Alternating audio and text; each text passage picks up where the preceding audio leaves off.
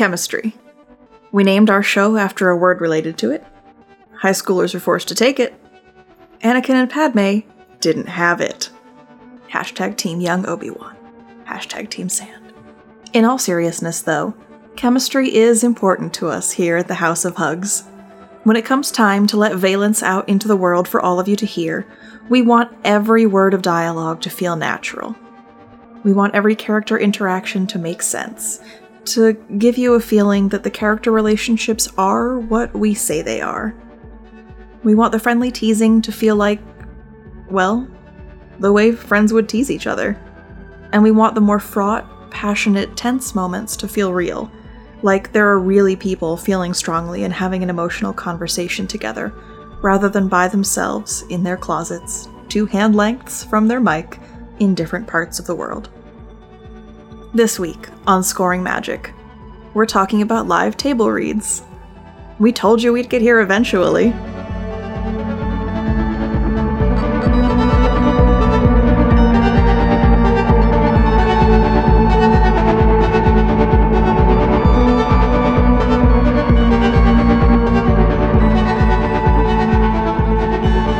First up, some housekeeping.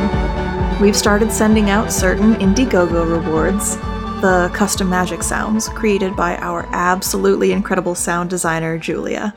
If you were one of the people with a custom magic sound, please go on Twitter and let us know what you think using hashtag ValenceSound. We're nosy, and we love hearing from you, and Julia worked hard on those and deserves validation. And, speaking of sounds that are magic, we have also gotten to hear the music that will be the Valence theme. Raul Vega is brilliant and so good, and we can't say enough nice things about him. We're pretty damn excited to share this with you in January. But back to table reads.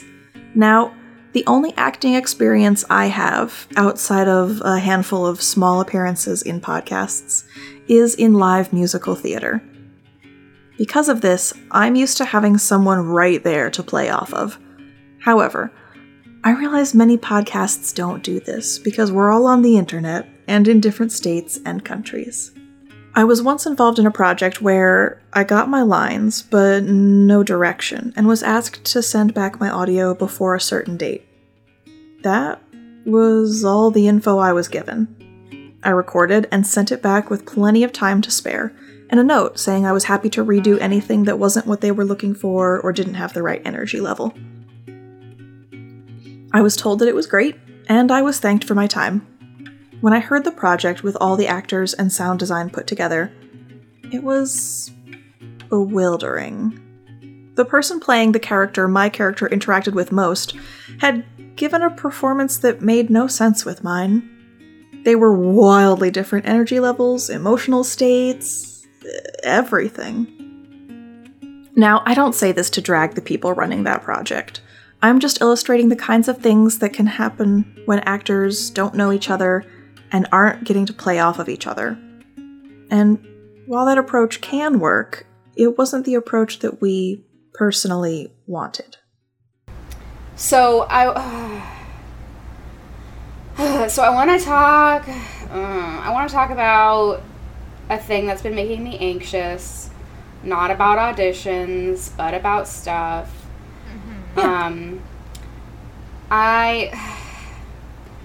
So in a perfect world, we would record by doing table reads with everybody and everybody recording remotely during those table reads. So like literally we're having actors play off of each other and react to each other and have some room for some light improvisation and really get like an organic feel to the conversations.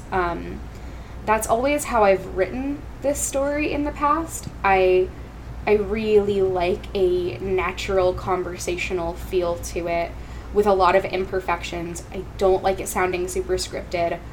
But I am worried that scheduling is just not going to allow us. And I guess we should just talk about that being a possibility. I feel like I'm probably the most tied to this out of all three of us, but I don't know, I still feel like we should discuss just in case. Yeah, I mean, to be fair, most of my experience with acting is like live, just because of having done theater in school. And so the idea of not having a person there to play off of, okay, real talk, I don't see it being feasible for every scene ever. I do think we want to make sure that we try and get them to have at least 1 or 2 scenes at some point, early days, starting out, where they read with someone, just so they can get an idea of what the people they're going to be working with sound like. Because the idea of not knowing what any of your co-stars sound like until the finished product is released is wild to me, and I don't care for that idea. I don't want that to be what happens. Yeah, big agree. Anne, what do you feel on it? I got distracted. I was playing in Excel with charts of how many people had auditioned. Iconic Anne. Anne! Amazing. I'm in Excel making charts. In the early days of our Valence scheming, we agreed we wanted all of the dialogue to sound as natural as possible, and we had a couple of tactics we wanted to use to make this happen. First, we were not going to be insisting that people stick to the exact letter of what we wrote in the scripts. If a different phrasing sounded better to an actor, we would encourage them to say it that way instead. So long as the original meaning of the line was preserved and no crucial plot info was lost, they could improv pretty much however felt right to them. And second, we wanted to have as many scenes recorded live in group calls with everyone in the scene present as we could manage. We included this in our casting call because we wanted to give everyone auditioning as much relevant info as possible. It's obnoxious when you apply for a job and get through the interviews and get the job offer, only to realize that nope, there's a key detail they left out that makes it so you can't take the position, and everyone's time got wasted. We didn't want to do that to anyone willing to spend the time to audition, or to ourselves, and wind up having to listen through a bunch of auditions from people we couldn't cast anyway. This came with potential issues of its own. We're asking our cast to act out panic attacks, grief, and other emotionally raw moments. And we're asking them to do so with their fellow actors and us on the call. We needed to, from day one, make sure we were taking care of our actors, meeting their needs, and letting them know that they could come to us if they had concerns. We tried our best to prep for this with one-on-one actor meetings. At Podcast Movement 2019, there was a panel on Bringing Life to Your Story, Directing Audio Fiction. In that panel, James Oliva, hi James, mentioned how he set aside time to meet with every one of his actors on What's the Frequency, to get to know them, to discuss their character, what they would be bringing to that character, and so on. On that same panel, Faith McQuinn of Boom mentioned how one of her actors, after an especially traumatic scene, needed a break to hug his wife and have some cotton candy and a soda to get out of that headspace. We loved that, and we borrowed some of these ideas, having one-on-one calls with our actors before we started up our recording schedule, talking about their characters, and asking how we could best take care of them during and after scenes where we were asking a lot of them emotionally. And sometimes, it meant that certain parts didn't get included in those table reads.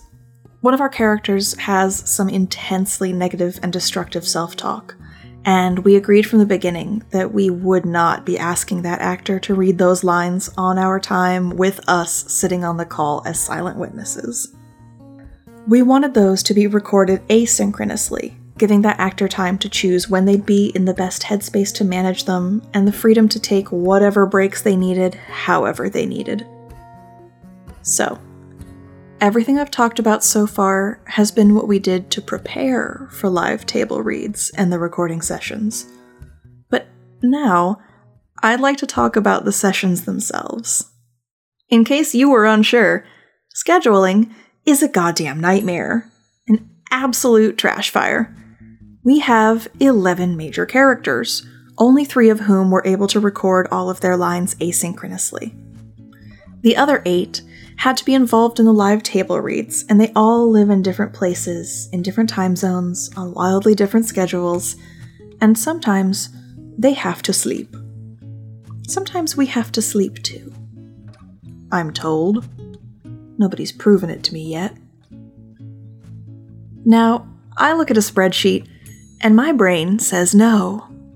I find a well-organized one very satisfying to see, but when it comes to using one to make plans, I don't wanna. I don't. But Anne, sweet, wonderful, very powerful Anne, is an absolute champion who saved me from having to try. Listen, Katie, yes, I am powerful, but I sometimes need sleep. Actually, I need sleep a lot. And probably more than I'm getting. But let's talk about spreadsheets. I love spreadsheets. Our major organizational document for Valence lives in Google Sheets. And the tab that was originally created had a breakdown of each episode in the season, then with each scene, and listed every character that appears in each scene. And one night I found myself being haunted by thoughts of having to figure out how to record everything in the easiest manner. And that's when Anne's Hell Sheet was born. You heard me right. I did say Anne's Hell Sheet. Because that's what it is, and even I hate to look at it. It is it's bad to behold. What it is, in essence, is a sheet with checkboxes for each of our 11 main characters for every scene in Season 1 of Valence. And the boxes are checked off if a character appears in that scene. Once I had that breakdown complete, I found the scenes that had characters in common and grouped them together. And those groups ended up being our recording blocks. The goal was to have the least number of recording sessions needed, and to make it so that actors that didn't appear in any of a block's scenes didn't have to be scheduled at that time. Sounds like a good idea in theory, right? Wrong. It actually didn't work out too well in practice.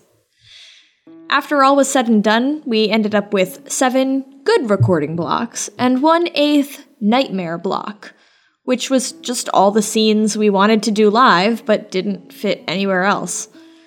What actually ended up happening was that Block 8 got split into the other recording blocks, and we just made a bunch of the lines in it asynchronous.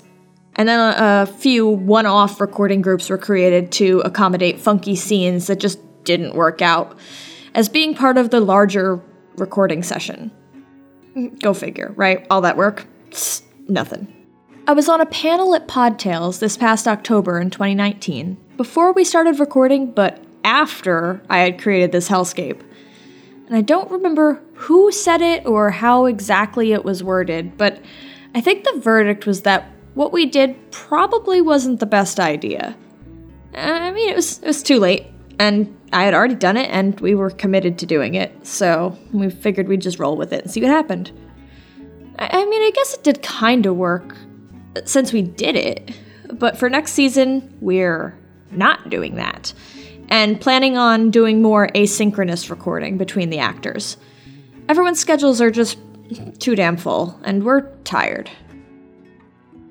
For the scheduling of the recording groups, we used our old friend Doodle, which has saved our asses more times than I can count when trying to schedule things. 10 out of 10 would recommend to anyone trying to schedule anything ever. I've used it in my day job to schedule meetings. I love it that much. But, okay, shoot! Go back to Katie. Once you've got everything blocked out, and everyone's schedules wrangled and time slots figured out, you get to do the most exciting bit. You get to actually record. Working with people who have become your friends does mean you can get a little goofy on the call. Personally, I love that. I think it helps foster an environment in which the actors feel more comfortable letting you know what they really need. When creating the scripts for our recording sessions, Will added several details to the start and finish that I love. Meow, meow, meow, it's my turn. I knew that we were going to have scenes that were emotionally difficult, as well as scenes in which characters had to seem like they'd known each other for forever, even if the actors just met. Throwing them in cold just didn't seem right or feel right. So at the beginning of each block's script, I added a little welcome prompt for everyone. Questions like, what color would your magic be? Or what's the best breakfast cereal? It's Cinnamon Toast Crunch. Almost like everybody got that wrong, but it's Cinnamon Toast Crunch. This gave the actors a moment to just kind of be goofy, to talk to each other, and to relax. So it created a really chill environment where I think people trusted each other a lot more. And all of that is fine and cool or whatever, but what really matters here is the welcome baby and bye bye baby. So the welcome baby and bye bye baby are pictures of baby animals. We put them at the beginning and end of each script. The babies are never repeated. The babies are never human babies. Duh. Often, the babies will be very special, like a porcupine baby or a ocelot baby, but sometimes they are a baby puppy because puppies are always good and also always special too. I wanted something cute and sweet and nice, and I wanted our actors to be able to easily access them in case shit got too real and they wanted something to cheer them up. I also like the idea of just having something sweet to thank them for their work. I think it's super dope to just thank your actors up front in all of the ways that you can. And sometimes receiving thanks in the form of just a little bebe is more comfortable for some people than, being very over the top about thanking people. But sometimes that's good too. So we just try to do it in all of the ways and hope everyone feels really loved. And also I like to look at them too. It's a baby. Our actors seemed to like the welcome and bye-bye babies, to the point that some of them snuck a peek ahead of time at their bye-bye baby during one recording session. Yes, this is a call-out. And Anne had to find a backup baby.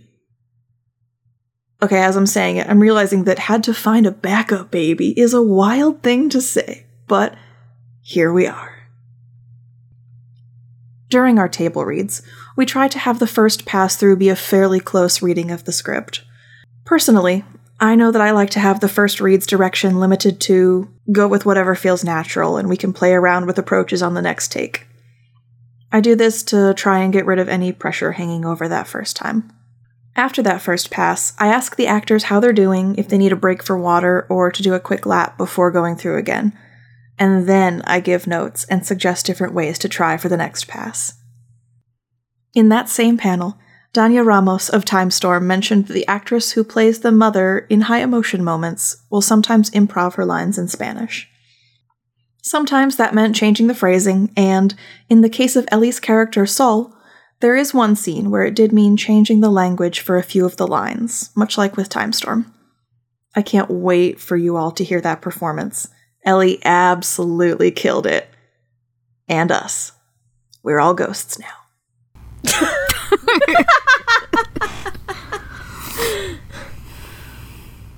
Ellie, that was beautiful. Oh, man. Oh, no. Oh, that's gonna hurt so many people. How are you feeling? I'm feeling good. Okay. There are a couple of, places where I stumbled because it doesn't fit my grammar, but I don't think that matters. You can change it to fit your grammar if you need to. Yeah. Doing these live table reads has been an amazing way to get to know our actors even better, and to get some remarkable performances from them all. Every cast and every show are going to be different, and their needs are going to be different. But I'm so glad we were able to go this route for Season 1. We have a lot of ideas for how to tweak the process for even better results, and a little bit less of that scheduling hell we talked about in Season 2. But if you threw me back a few months and had us plan out all of our recording system again, I don't think I'd change a thing.